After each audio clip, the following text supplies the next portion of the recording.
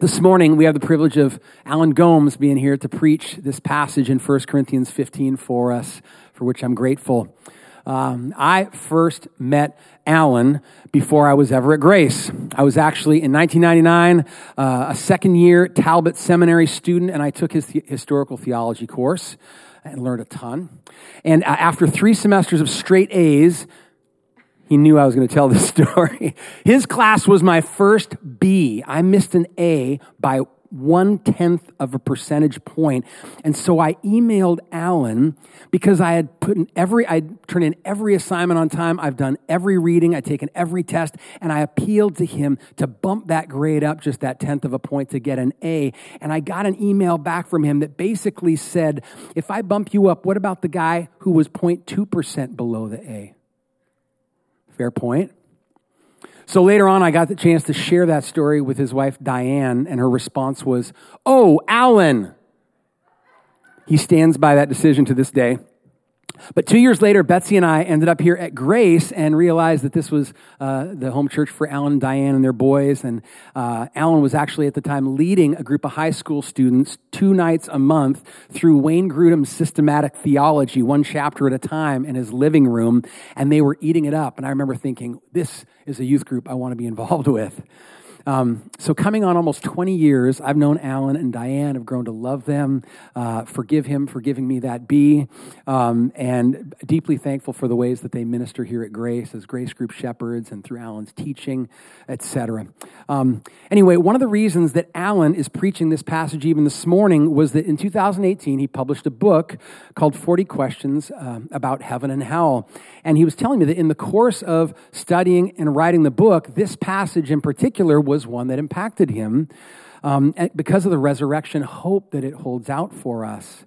And as you're about to hear as he preaches, he wants us to understand that misunderstanding this passage can actually diminish our view of our eternal hope, while understanding it correctly can actually sharpen our longing for our imperishable inheritance that we've been singing about. He even told me that this passage has loosened the grip that things of this world has had on him and made him long even more deeply for our eternal future. So may the Lord do a similar work in us as we hear from him this morning. I'm going to pray for him as he comes up.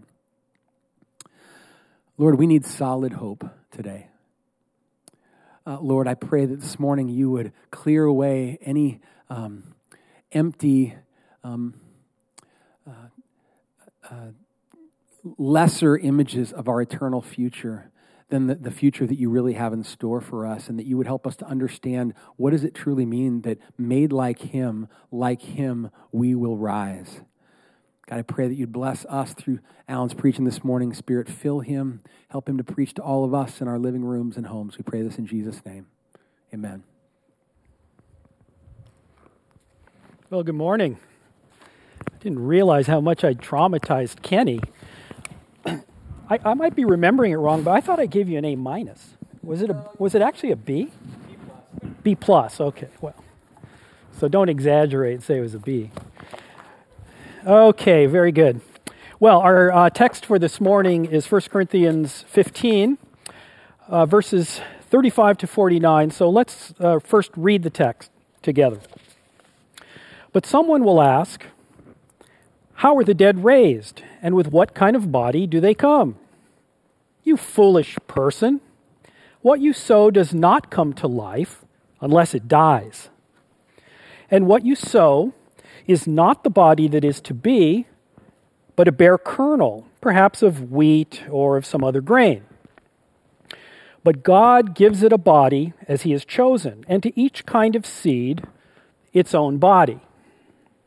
For not all flesh is the same, but there's one kind for humans, another for animals, another for birds, and another for fish. There are heavenly bodies and earthly bodies, but the glory of the heavenly is of one kind, and the glory of the earthly is of another. There is one glory of the sun, another glory of the moon, and another glory of the stars. For star differs from star in glory. So it is with the resurrection of the dead. What is sown is perishable. What is raised is imperishable. It is sown in dishonor. It is raised in glory. It is sown in weakness. It is raised in power. It is sown a natural body. It is raised a spiritual body. If there's a natural body, there is also a spiritual body. Thus it is written, the first man, Adam, became a living soul. The last Adam, a life-giving spirit. But it is not the spiritual that is first, but the natural, and then the spiritual. The first man was from the earth, a man of dust. The second man is from heaven. As was the man of dust, so also are those who are of the dust. And as is the man of heaven, so also are those who are of heaven. Just as we have borne the image of the man of dust, we shall also bear the image of the man of heaven. There's little doubt that our culture is becoming more secular. Now, a majority of Americans still profess some kind of belief in God. They still pray, but most recent surveys have shown that such beliefs and practices are declining. And yet, there's one really surprising fact that runs quite counter to this, and that is that there is a widespread and growing, increasing belief in the afterlife, both in terms of heaven and of hell.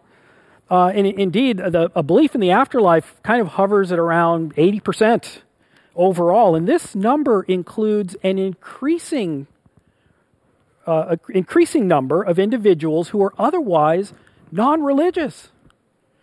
Now, it's anyone's guess how it can be that belief in God is decreasing, while belief in heaven and hell is increasing.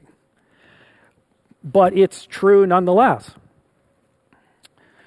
Now, is this strong and growing belief in an afterlife, maybe a silver lining of some kind, perhaps a bit of good news in what is otherwise our culture's slide into secularism? Well, I hate to be Debbie Downer this morning, but when we scratch beneath this thin veneer of seeming agreement with our faith, we find that our culture's understanding of the afterlife bears little in common with the Bible's view. And the key difference is this. However much people believe in an afterlife, there is a declining belief in the resurrection of the body. And this includes a diminishing belief both in Christ's bodily resurrection as well as, and especially, a declining belief in our own bodily resurrection. So people conceive of the afterlife solely in terms of an ethereal, disembodied, sort of floaty, Casper the Friendly Ghost kind of spirit existence, sort of, kicking back with the angels on a fluffy bed of clouds. Now, please understand that this represents no small defection from Christian belief. The resurrection of the body, the resurrection of the flesh, is the Bible's center of gravity when considering the afterlife. And it's also at the core of the gospel itself, as the opening verses of 1 Corinthians 15 tell us, and as Randy Grundyke a couple weeks ago so ably presented when he preached on that text. Now, faulty views of the resurrection are nothing new, and we see from this morning's passage that some of the Corinthians had a problem with this, and this is what called forth Paul's extended treatment aimed at correcting their errors. But these misapprehensions did not die with the church at Corinth of the first century, and sadly, some of these errors still continue today, even within the church, though sometimes in more subtle forms. So, in the passage before us, Paul treats at some length the question of the nature of the resurrection body. And so because he treats that at some length, that's what we're going to focus on this morning. Now, you might think, oh brother, talking about the nature of the resurrection body sounds awfully theological. Theological!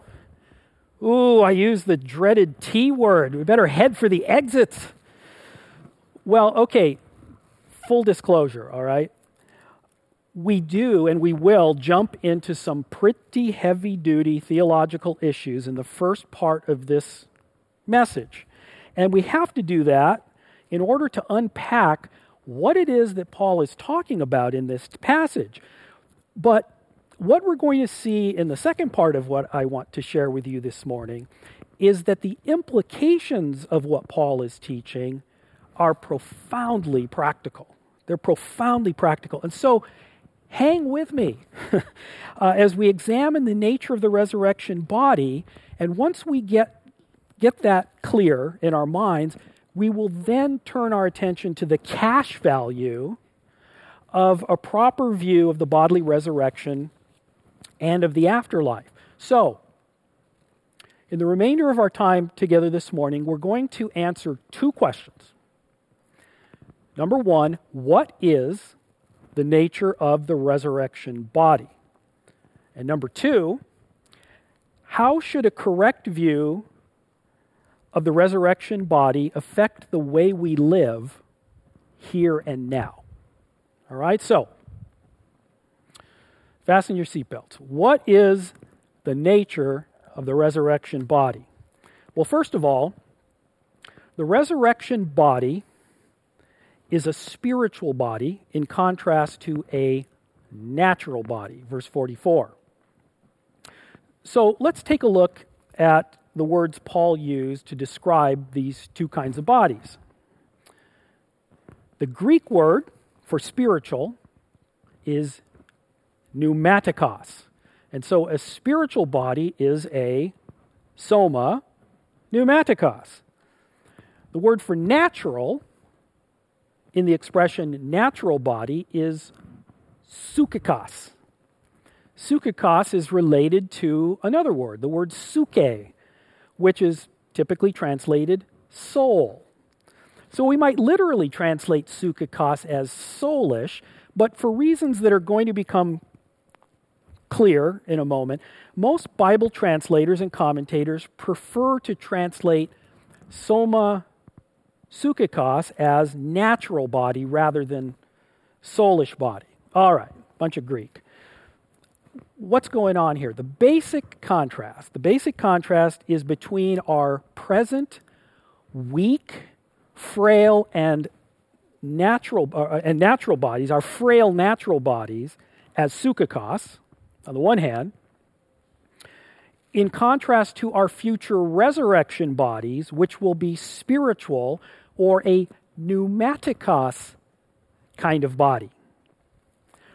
When Paul speaks of something as psychikos, he's referring to human beings in their natural state or condition apart from any special empowerment by God's Spirit.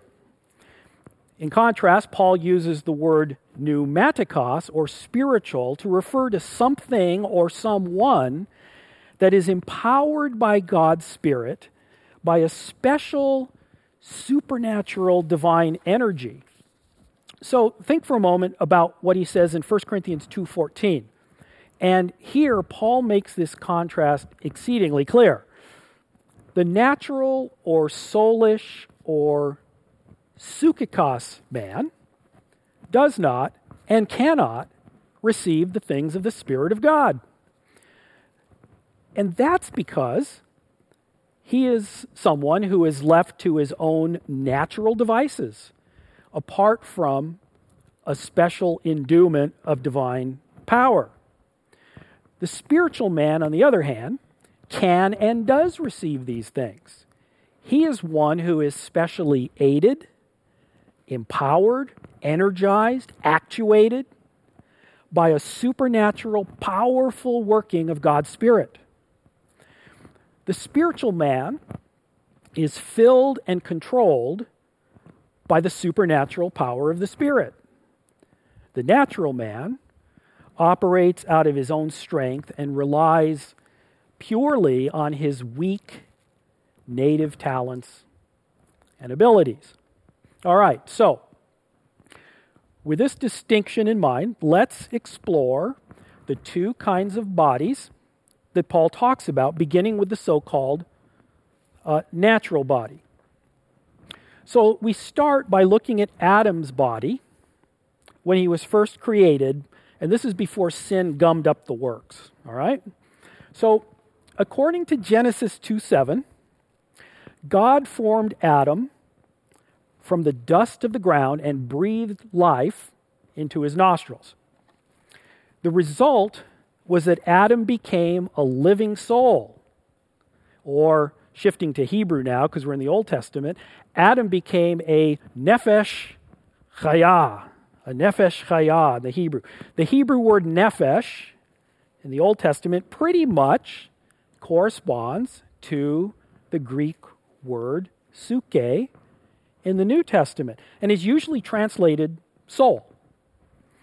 And the word chaya means living. Okay.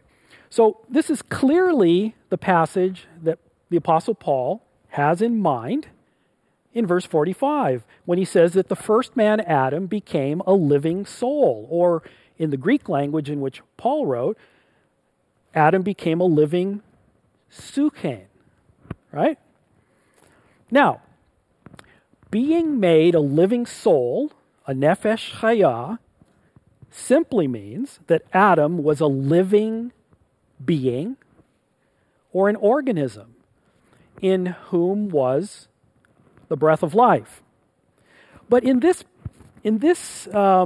particular respect, the kind of life Adam had at his creation was not fundamentally different from other animals who are also living beings. Indeed, the Bible also describes animals as living souls or nefesh chaya in a host of passages. So take a look at Genesis 1:20, verse 21, 24, Genesis 9:10, and that's just for starters. There's a bunch of passages that use this expression.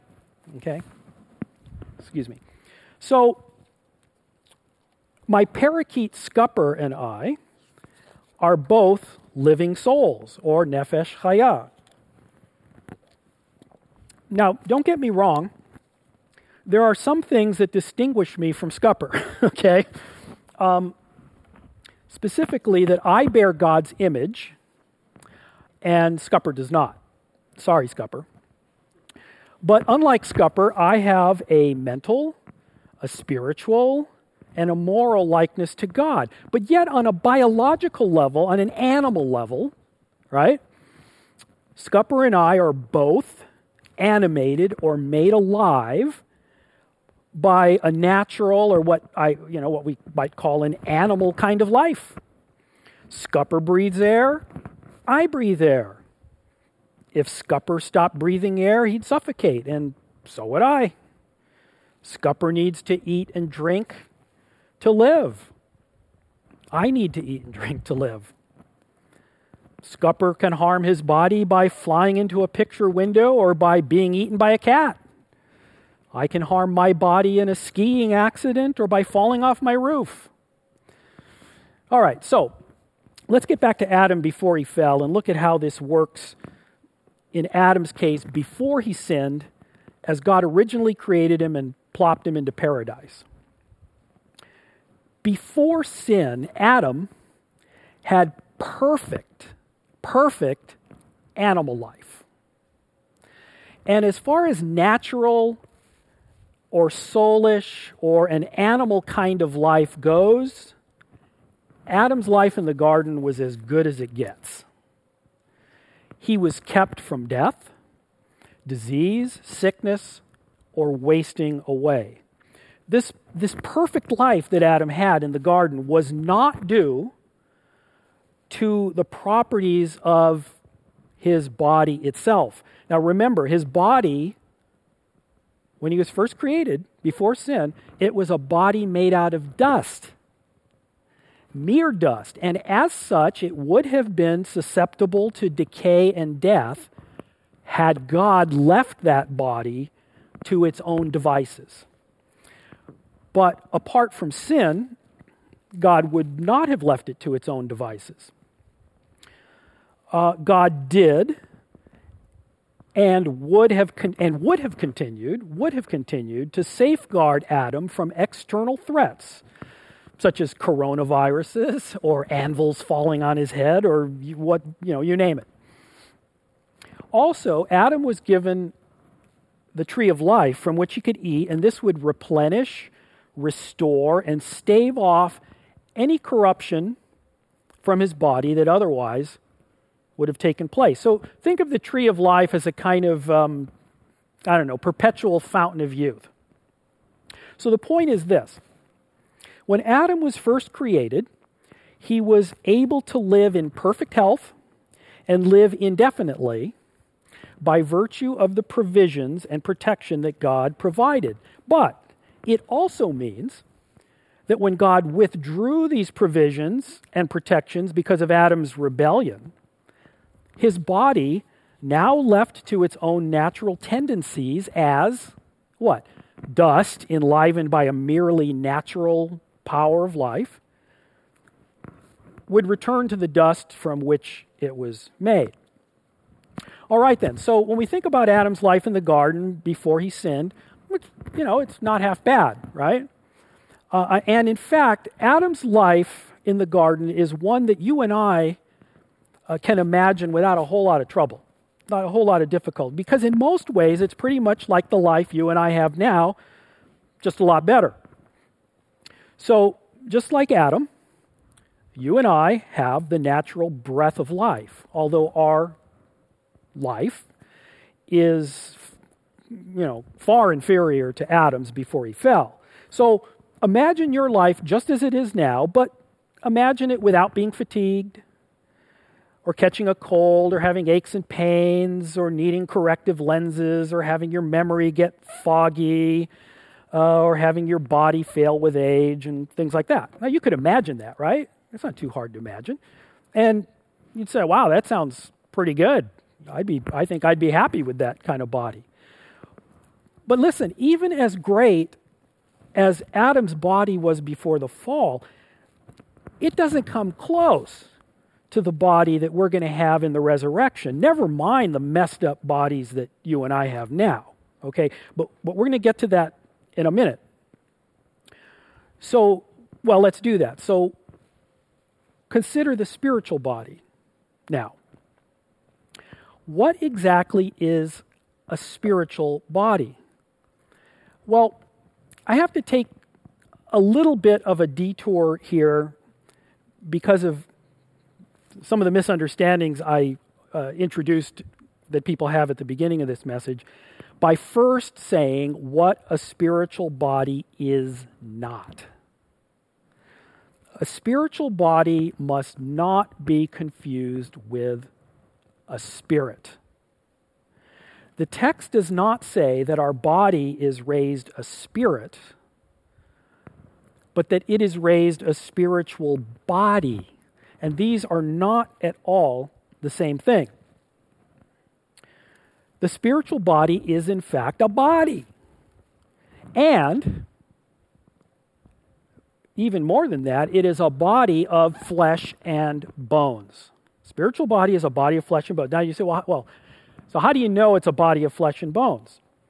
Well, if we want to know what a resurrection body is like, why not look at the only person who has one now? And that person would be Jesus. Okay? So in Luke 24, 37 through 40, Jesus appears to his astonished disciples after his resurrection.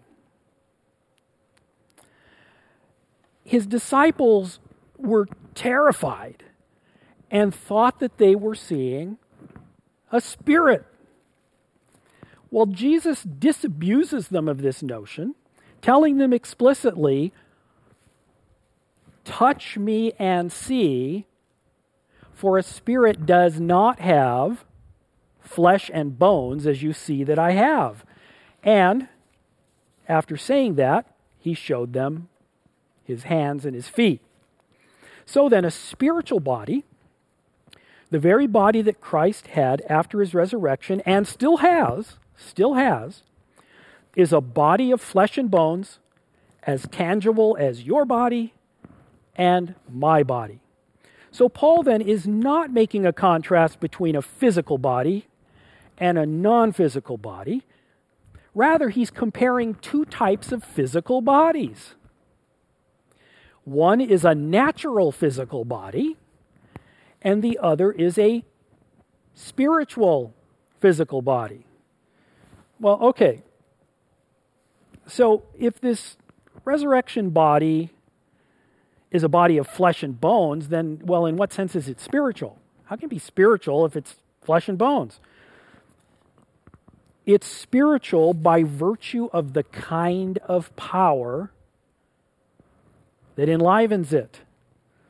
As British scholar, a New Testament scholar, N.T. Wright points out, Greek adjectives like sukikos and pneumatikos, ikos kinds of words, if you will, he says this, they describe not the material out of which things are made, but the power or energy that animates them.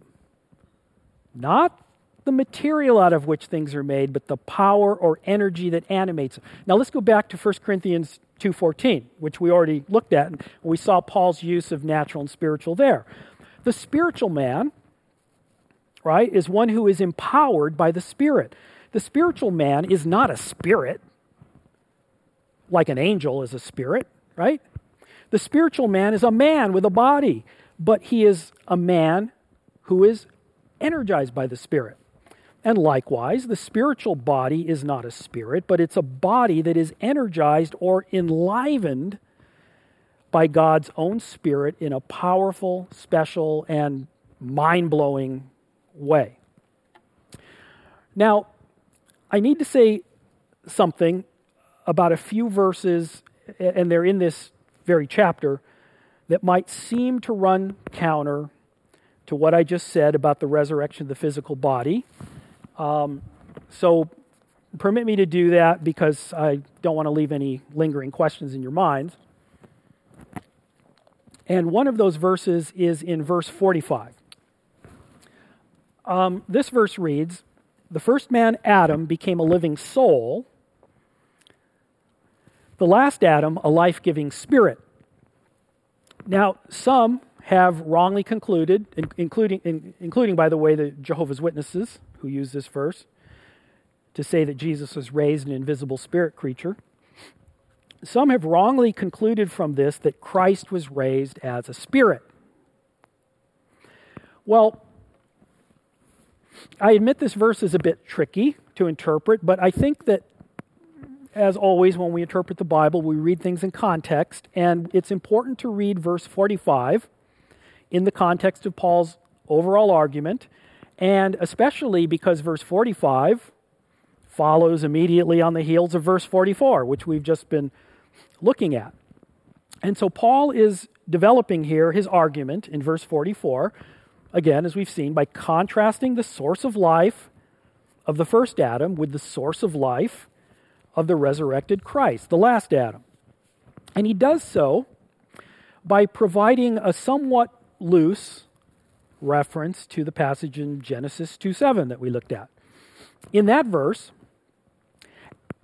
Adam received natural life from the breath of God, thereby becoming a living soul.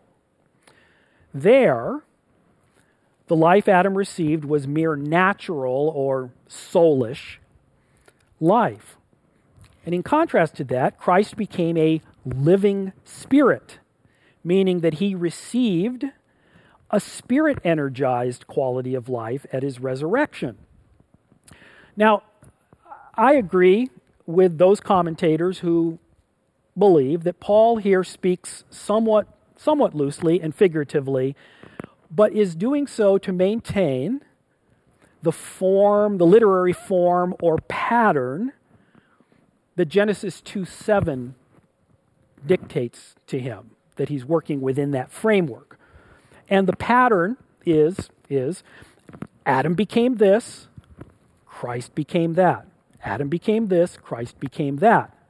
So just as Adam is or became a living soul, how? By virtue of having received a soulish or natural quality of life, even so Christ is or became a life-giving spirit by virtue of having received a spirit-empowered principle of life that he in turn grants to others in their own resurrections. Then real briefly, I want to say a word about verse 50, which says, flesh and blood cannot inherit the kingdom of God, which here again some may and have taken to argue against a bodily resurrection. This verse is going to be covered next. Kenny's going to cover this verse next week, so I won't say much about it. I'm going to leave it to him to say more or whatever he wants to say about it. But suffice it to say, just for now, as a number of biblical texts show that use the expression flesh and blood, the focus of the expression flesh and blood is not on physicality or the physical stuff of the human body. Rather, it refers to human beings in their own inherent, natural, this worldly life with all of its weaknesses and frailties, as opposed to human beings empowered by God's Spirit. But again, I'm going to leave that for Kenny to unpack. All right, so granting that the spiritual body then is a body of flesh energized by a spiritual principle of life, what are some of the actual characteristics of this resurrection body? Can we say anything more about it? Paul describes our resurrection bodies as imperishable and incorruptible in verses 42 and 50, which he then later connects with the idea of being immortal in verses 53 to 54. Unlike Adam's body when he was created, the resurrection body is absolutely, completely, inherently indestructible. It is utterly unable to fall apart, much less die. The resurrection body is free from even the possibility of all disease, defect, corruption, dissolution, or death. As theologian Charles Hodge put it, there is to be no decrepitude of age, no decay of the faculties, no loss of vigor, but immortal youth. Well, okay, so you might say, but is that really any better than Adam's life before he sinned? It sounds about like what Adam had, isn't it? No, it's much better than what Adam had. Unlike Adam's natural body, which possessed, again, before he sinned, perfect natural animal life, our resurrection bodies, they're going to be positively glorious. A number of biblical texts characterize the resurrection body with words and expressions such as shining forth, Matthew 13:43, glory and glorious in this 15th chapter. 1 Corinthians also, look at Philippians 3:21. It's going to be glorious, shining like the stars, Daniel 12:3, and descriptions of that sort. Now, so what do the biblical writers mean when they describe the resurrection body in such glowing terms or this luminous language? I mean, do they have in mind sort of a literal kind of physical glow or brightness, kind of like when Jesus, stood transfigured before Peter, James, and John? I don't know, maybe. Could be. We do note that after Christ's resurrection and when he appeared to his disciples, his appearance was, pretty unremarkable, as it appeared to them, at least. And, I don't know. I mean, it may be that he kept his glory under wraps or veiled because of his particular purposes at the time. And that would be my guess. And I think passages such as Luke 24:16 indirectly suggest something like that could be going on. I don't know. So, I must confess that I do not know exactly in what this glory will consist. The glorious life that we will have in our resurrection bodies defies all comprehension. It's a kind of life that transcends anything in our present day experience. It's not just like the life we have now minus all the bad stuff, but it's a quality of life that we can't even begin to fathom or describe beyond saying it's glorious. And, why should our inability to describe it surprise us? The Bible tells us, "Eye has not seen, nor ear heard, nor the heart of man imagined what God has prepared for those who love him." 1 Corinthians 2:9. Well, we do know that the resurrection body is going to be a body that is busting at the seams with life. Paul uses the word power or dunamis to describe this body. We are going to have mental and physical powers that far exceed anything possible, even for a perfect body made out of mere dust. It will not require food or sleep to stay alive, for God's own Spirit is going to be the engine that powers that body.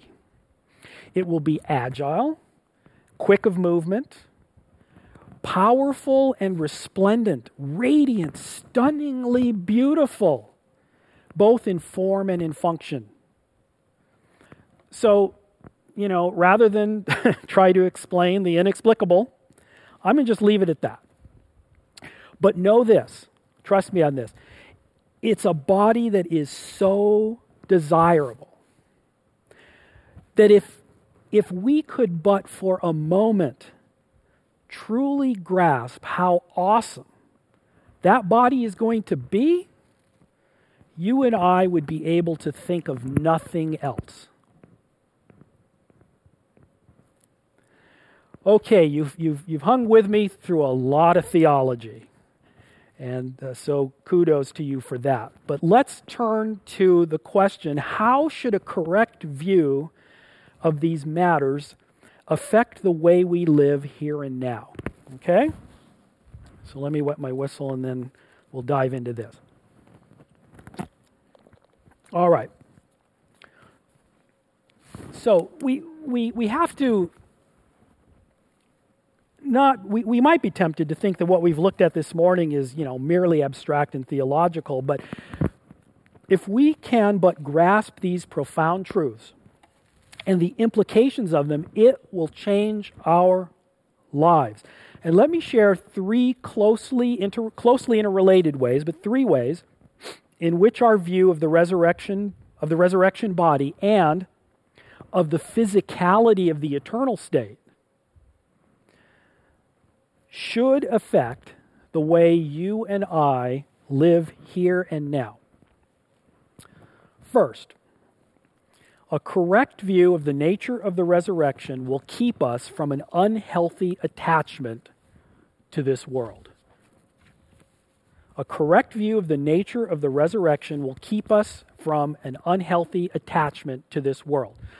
Now, I'm convinced that one of the main reasons people may not be excited about, dying and going to heaven forever, is that the typical and faulty picture of life after death is unnatural, weird, and unlike anything a person would really enjoy.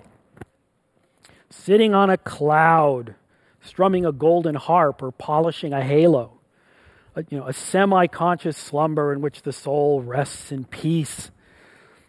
The traditional picture of the eternal state as kind of an ethereal, floaty, intangible, interminable, disembodied church service is frankly bizarre and unappealing. So it's small wonder that many professing Christians remain so firmly attached to this present life. Now, I don't care what they tell their Sunday school teachers, right? I think it's not surprising that people are just not so sure they want to sign up for that. Now, this thinking fails, it seems to me, in two ways. The first way is that the picture of heaven described here is pretty messed up to begin with. When we're in heaven, we don't sprout angel wings, we don't sit on clouds, we don't strum golden harps. So, okay, the view of heaven there is got some issues. But second, and I think more to the point, is that heaven is not our eternal home anyway. Rather, we will spend all eternity on a new, glorious, resplendent, physical earth with our new, glorious, and resplendent physical bodies. Now, the disembodied state in heaven, when we die, properly understood, does represent a superior situation for the Christian when you compare it to the present life. It's a bunch better than being here.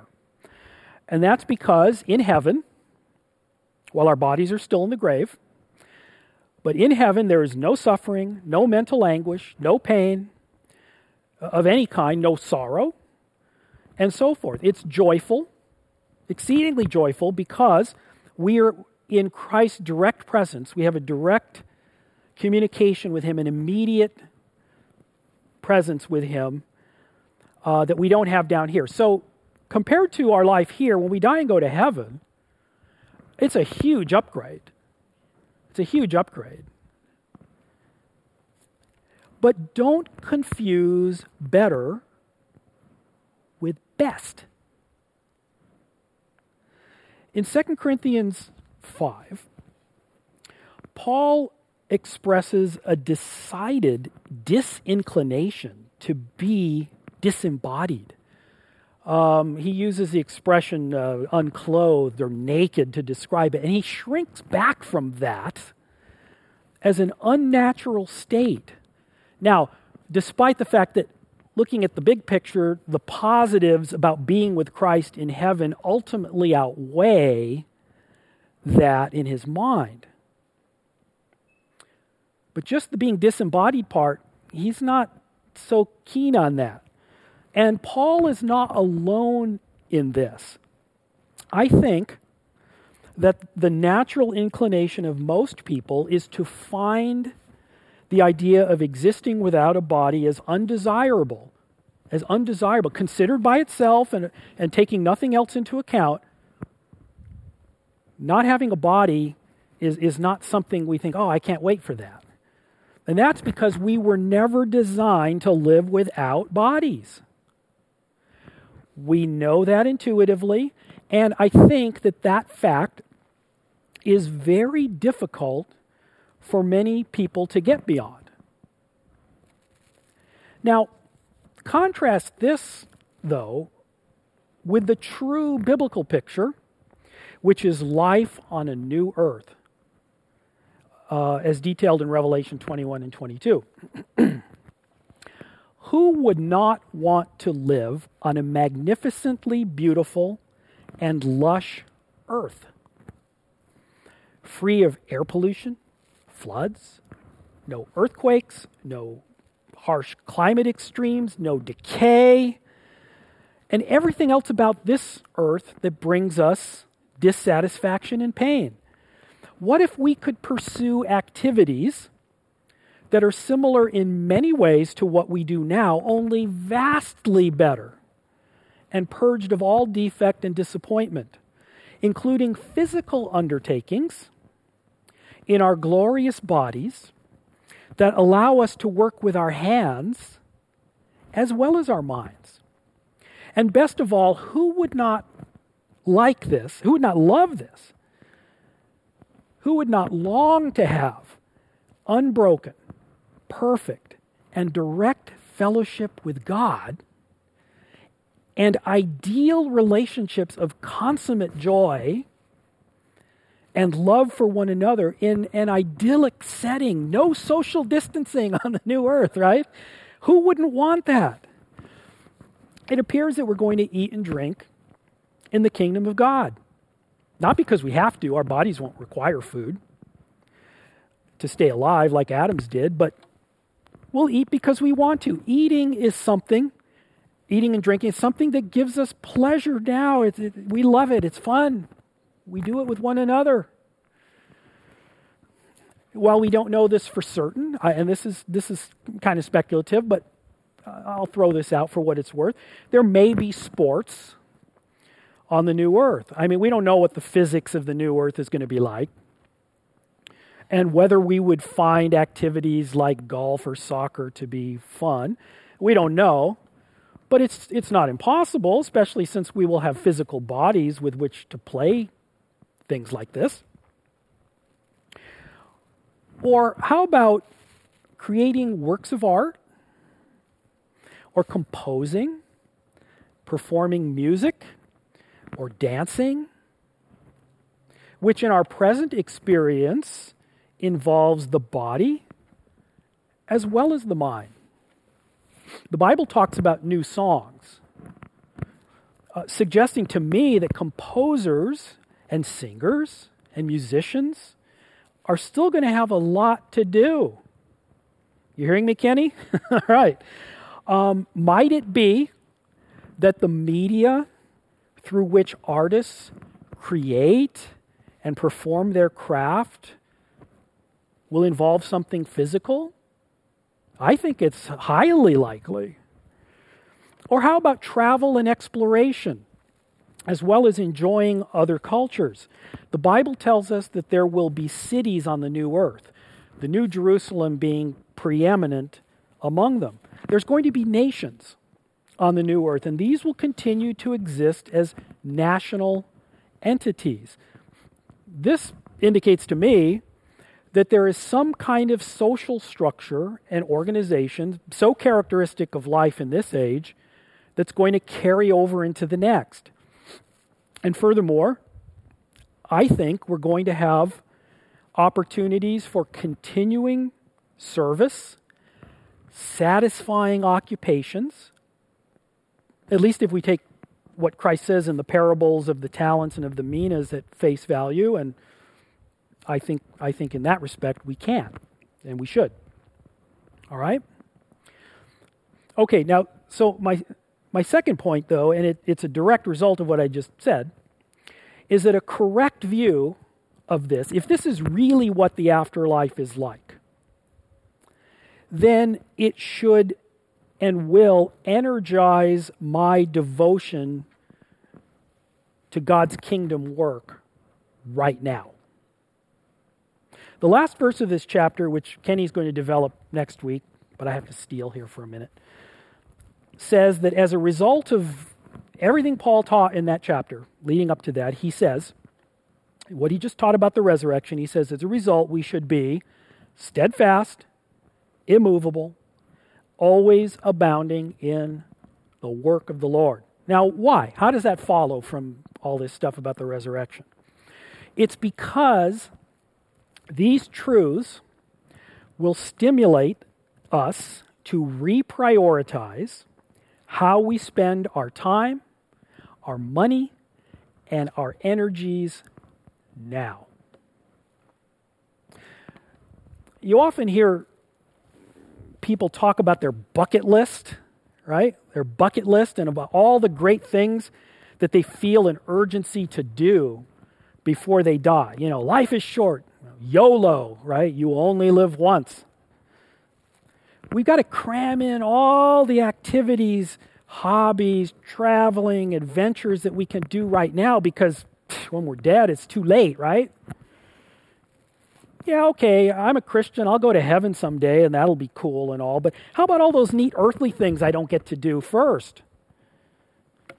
What about all the people that I don't get to meet and the career goals I didn't accomplish and the novel I didn't write and the musical instrument I didn't learn to play and the countries I didn't visit? Nonsense. Nonsense. If you really grasped what I said in that preceding point, you'll realize that we get to do all of these God-honoring things and more. You will miss out on nothing by waiting. And what this should do is make us less worried about frantically trying to cram in everything in this life, realizing that there's going to be plenty of time to accomplish all this and more in the next life, and in a much more glorious and supremely satisfying way. Look, there's all kinds of things I'd like to do, but most of them can wait. I'll have all eternity to check off my bucket list. And believe me, since eternity is a really long time, that's going to be one honkin' bucket list, right? I'd rather spend my time now getting in my licks for God's kingdom and enjoy the fun stuff later. Well, now, look, I'm not saying that we shouldn't have hobbies or recreation. These are good gifts from God. We can and should enjoy them now, but in their proper place. So take an art class, learn to play the cello, write a novel, go ahead.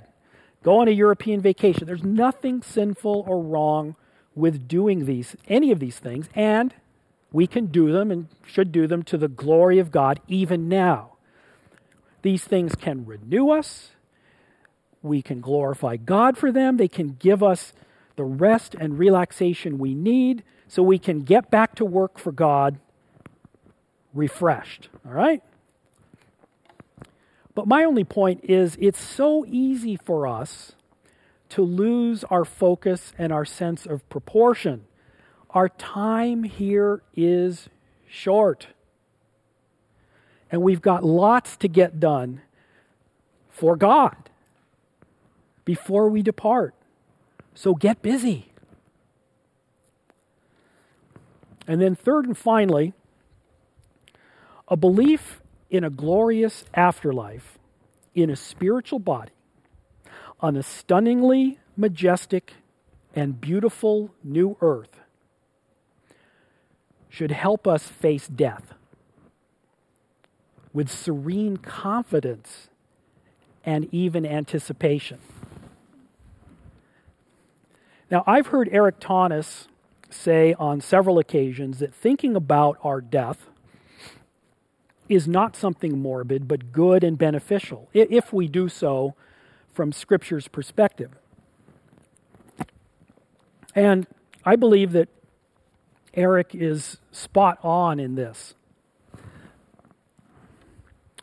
As I contemplate my own death, here's what I've concluded, okay? I am ready to die. But I am not ready to die.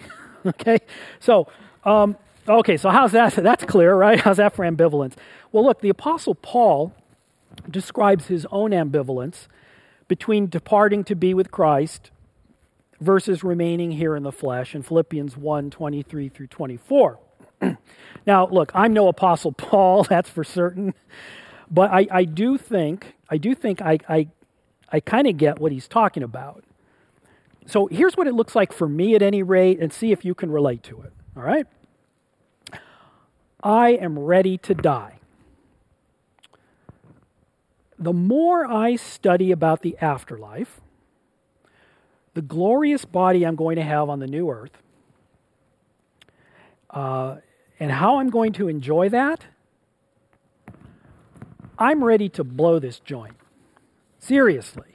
This world has much less allure for me than it ever has. And this has been true especially for me since I've done a biblical deep dive into my study of the afterlife. But the events of this year have made that all the more true for me. Now, if the attractiveness of this life were down here were the only consideration, then frankly, I'd like to check out before this sermon is over, which I suppose would be a tad awkward for the worship team, but I'll try not to do that. But if it were to happen, right, then I would be with Jesus in heaven, which would be awesome. Yes, heaven is awesome. And while I'm in heaven, with my body still in the grave, or I guess up here on the platform, I'd be like a kid on Christmas Eve, waiting for morning to be able to run downstairs and unwrap my presents. And the present would be the redemption of my body and the new earth, which is glorious beyond imagination. But I don't want to die. At least not yet. I've got too much that I hope I can do for God and His cause between now and then. I want to continue to live on this earth for a while. And I want to serve my God a little while longer, if He will grant it to me. It's all in His hands. Because why? I want to fulfill my calling. My calling. And speaking for myself, I don't speak for anyone else here, I'm speaking for myself, I don't feel like I've done that yet. So I pray that God will give me a few more years, or however many, before He calls me home. I want to get to the place where the Apostle Paul was in 2 Timothy 4:7 when he says that he finished the race. Paul got to the place where he could say that. I'm not there. I wish I were there, but I'm not there. And I would like to be there. I want to fulfill my calling. When I stand before the Lord, the greatest reward of all, more than anything else that I've mentioned this morning to you, the greatest reward is to hear the words of Jesus when He says, "Well done, good and faithful servant. Enter the joy of your Lord." I want to hear Jesus say to me, "Alan, I am really happy with the work you did for me. Despite your fits and starts and sins and failures, you fulfilled, your calling well. Good job. Good job." Now, our Savior's enthusiastic approval is more than just an additional benefit, benefit or perk of the age to come. It's the very oxygen of the kingdom, which makes all of the marvels and benefits and joy and beauty of the new earth immeasurably sweet. Everything in which we will revel will be to our unfathomable delight, because it comes to us as the undeserved reward of Him whom we hold dearer than our very lives. We will enjoy it.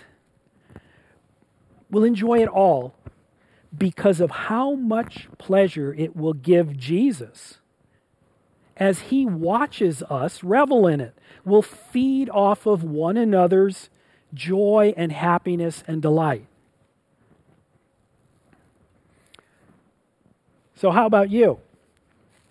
Every one of you listening to me this morning is going to die. But every one of you has a calling to serve Christ with your gifts, your talents, and your very lives. How have you spent your time on this earth until now? How do you plan to spend the time that remains, whether it's, many years or few? In view of what God has in store for you, how should you be serving him today? What would he have you do out of gratitude for him?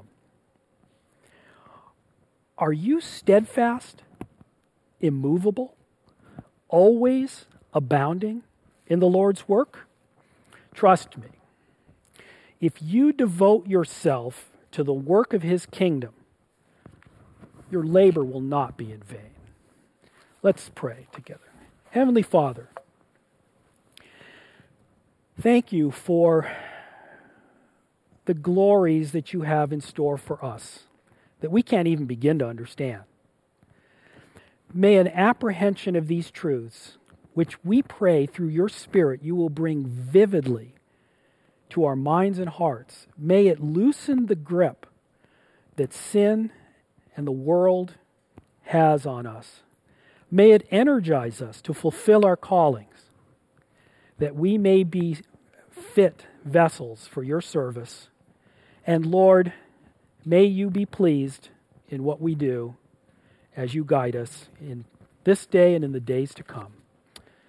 In Jesus' name we pray. Amen.